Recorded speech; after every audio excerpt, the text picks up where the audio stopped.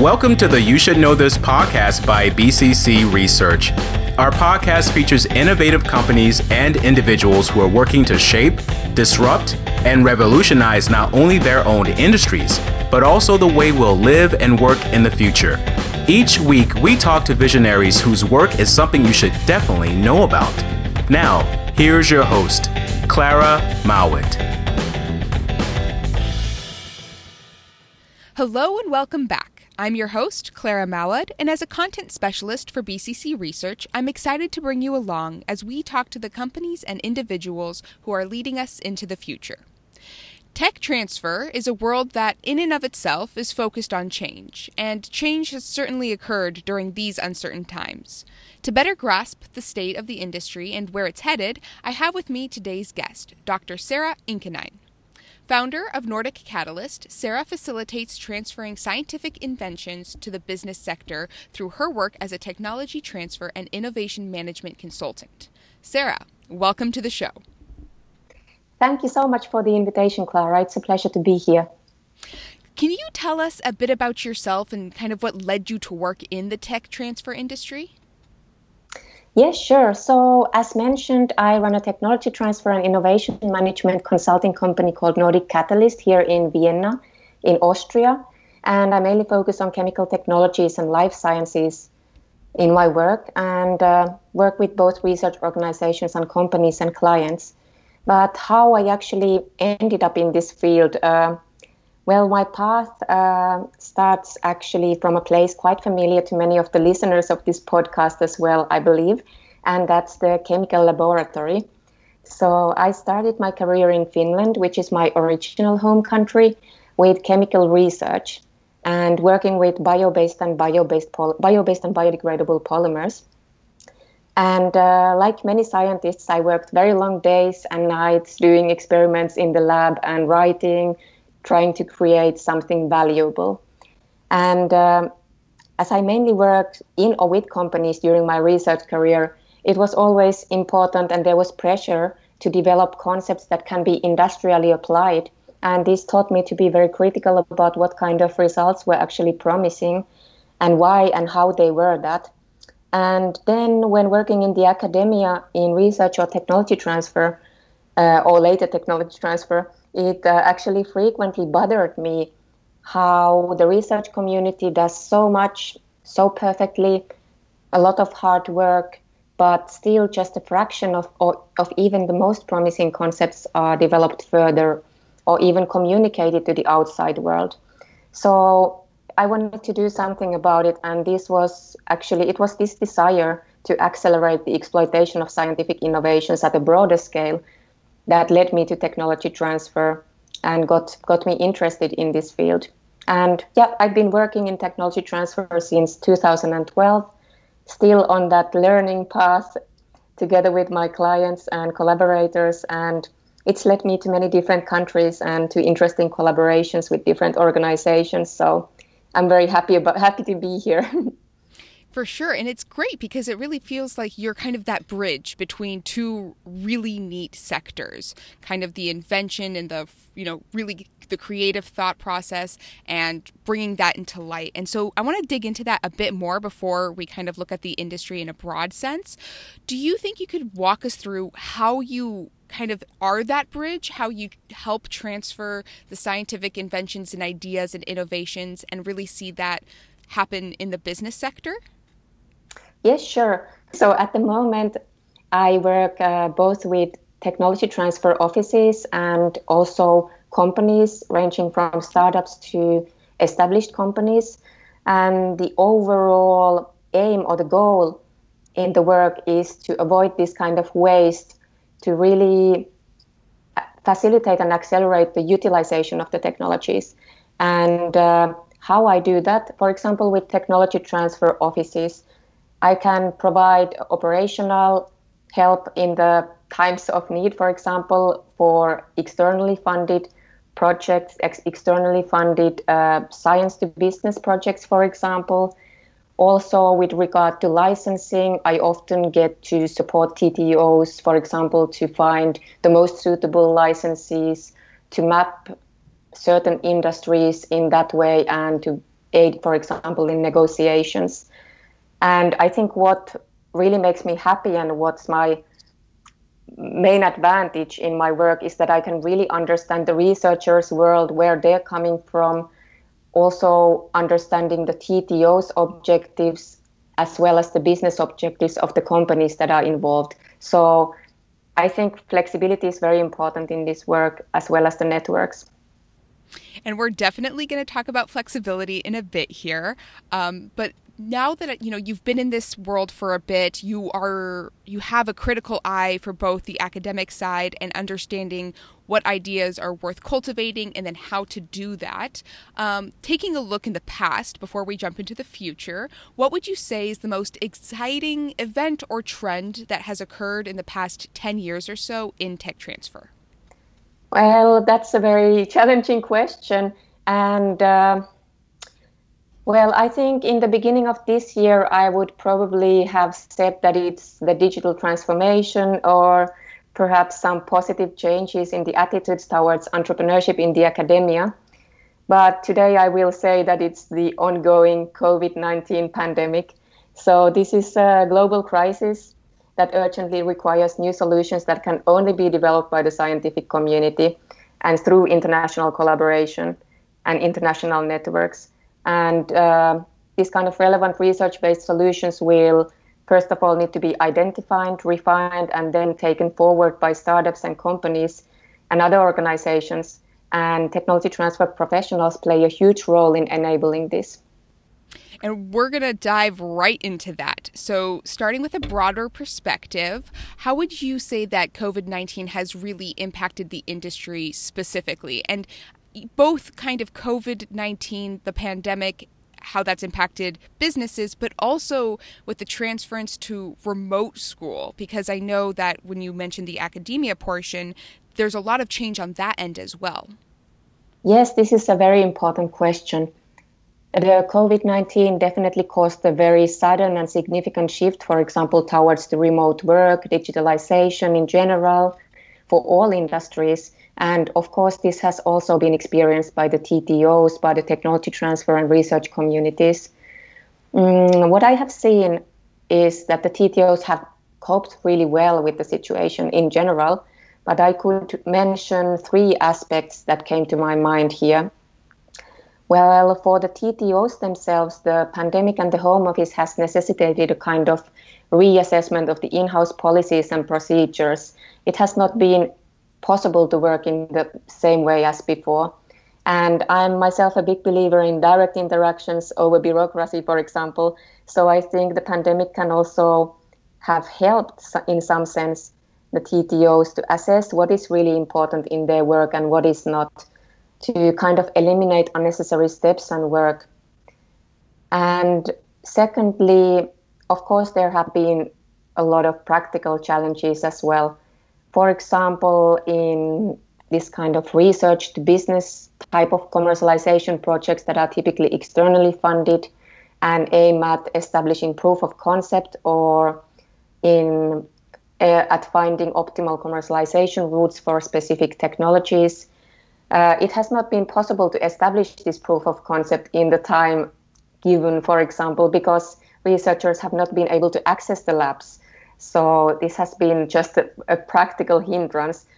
And yes, there have been some delays, but on the other hand, many organizations have been very creative in keeping the projects running, coming up with new solutions, new ways to work. And this has been very nice and inspiring to notice. And thirdly, personally, I love meeting people and attending events for new inspiration, for new contacts, for new information as well. And also love to organize my own events. So it's been hard to be more isolated than normally, but luckily we have definitely overcome this challenge already this year, and there are various new ways to organize online events, and yeah, it's not really an issue anymore, I would say. Yeah, we're definitely seeing creative solutions to the variety of problems that have popped up. And that's, speaking of creativity and kind of that innovative thinking, you mentioned that academia is extremely important in navigating the the pandemic, really, how are some of the ways, or what are some of the ways that tech transfer has aided in COVID-related research?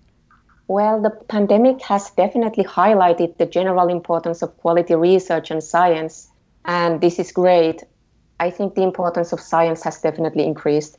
And I mentioned that some funding rounds have been delayed in my network. And on the other hand, the pandemic has for sure also facilitated the funding rounds, for example, the startups developing vaccines or other relevant technologies. And for example, life science related research is more important than ever. Also, regarding tech transfer and research, there are several platforms for sharing COVID related solutions and research solutions. And for example, regarding licensing, there are new common COVID licensing guidelines that are implemented by technology transfer offices overall in the world. And the aim of these kind of guidelines is to speed up and facilitate the access of companies and other relevant organizations to technologies that are needed to battle this pandemic. And I think the pandemic has in general caused the research organizations to open up more to be open to new types of collaborations. And it'll be really interesting to kind of see the product of that more open-mindedness even in the future. Now, coming back to the industry itself, you mentioned flexibility earlier, and at its core, tech transfer really is about flexibility and nurturing new innovations. Do you foresee a lot of changes to the industry itself post-COVID? Has it slowed down or sped up any particular trends in the field? Yes, you're definitely right. Flexibility is crucial in technology transfer and innovation management. As in entrepreneurship, in comparison, experience plays a big role, but so does creativity and a kind of trial and error attitude and mentality. So I think we cannot know what will happen in the future, but to be prepared for different scenarios is important. And I would also like to highlight the role of collaborations and networks in this context. As I mentioned earlier, COVID-19 has definitely forced us all to find new, more efficient ways of working, to really find the core in what's important and what's not. And I also see a lot less territorial thinking in terms of, for example, IP through the collaborations and through these common goals. And this is also supporting the open innovation movement that's already been popular for some years. Then also funding, I think this is an issue that's been important for TTOs always. And many TTOs have been struggling with tightening budgets already before COVID. So I think only time will tell if the TTO funding, for example, will increase due to the increased importance of commercialization of scientific technologies and how this will show in the metrics, for example. Definitely. And kind of touching back on what you said about collaboration, I know that you are not local to the States and you've traveled a lot for your work. What insights has your work internationally given you about the industry as a whole, especially right now? Well, I think the international aspects are really important. I myself started my tech transfer related career in the US. So as mentioned in the beginning, I have a research background, then got the opportunity to do some business studies in the US and also work in one of the really prominent universities' technology transfer offices. And this experience, first to get an insight into the US system and then to get to implement the suitable parts in Finland, for example.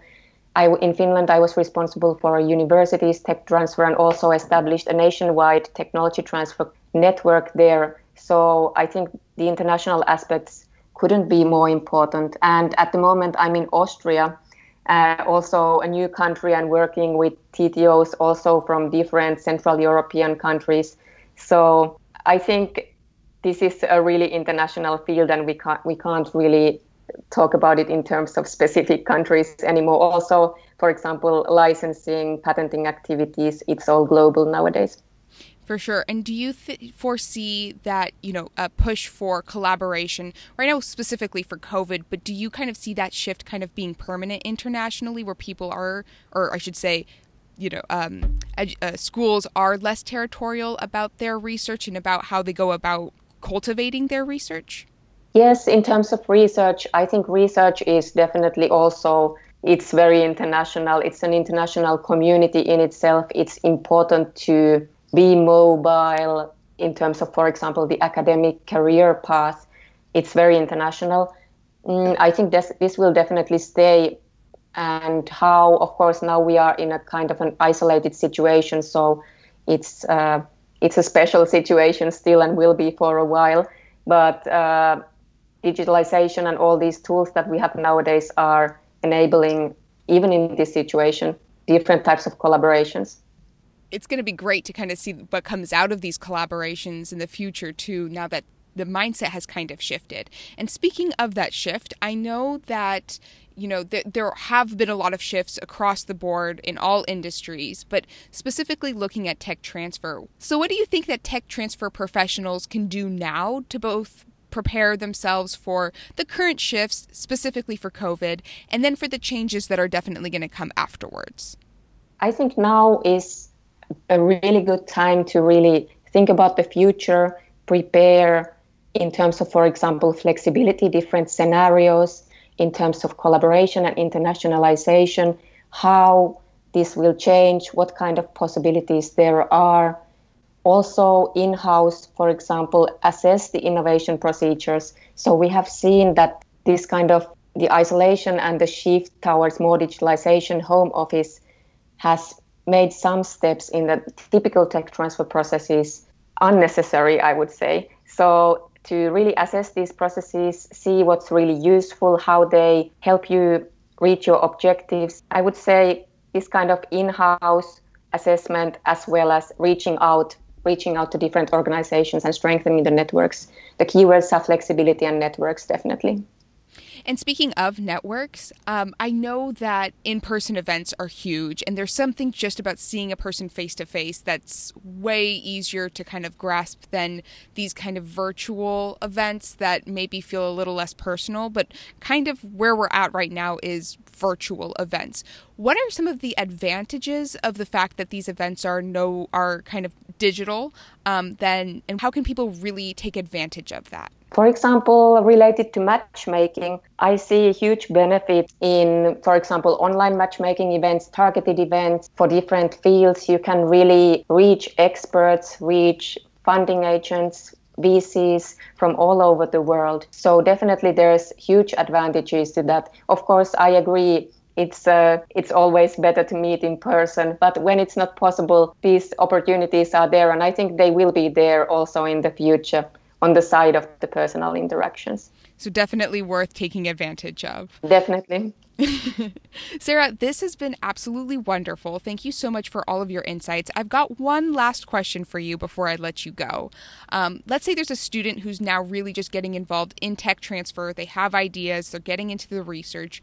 What's one tip that you would give them? Well, if it's a researcher or student who's just developed their own big idea and they want to commercialize that or see if it would be something to take forward, I would definitely advise them to be in contact with their own TTO if they have one, and together with the technology transfer experts, start assessing this technology or this invention and mapping the way forward. For example, for licensing cases, the route is maybe a little bit more linear, and the personal connections of the researcher are always often very useful. And if this is a case for a new startup, for example, for entrepreneurship, I would definitely recommend the researcher to join an entrepreneurship society or an accelerator program that would connect them to a wider network of experts, and also to peer-to-peer support on the first stages of their startup. Great. Sarah, thank you so much for your time and for all of letting me pick your brain. This has been absolutely wonderful. Thank you so much. It's been a pleasure. Thank you for listening to the You Should Know This podcast. If you enjoyed this episode, please consider subscribing or sending us a quick 5-star review. New episodes come out weekly, and we're excited to have you join us as we continue to learn about the companies and individuals who are shaping our future.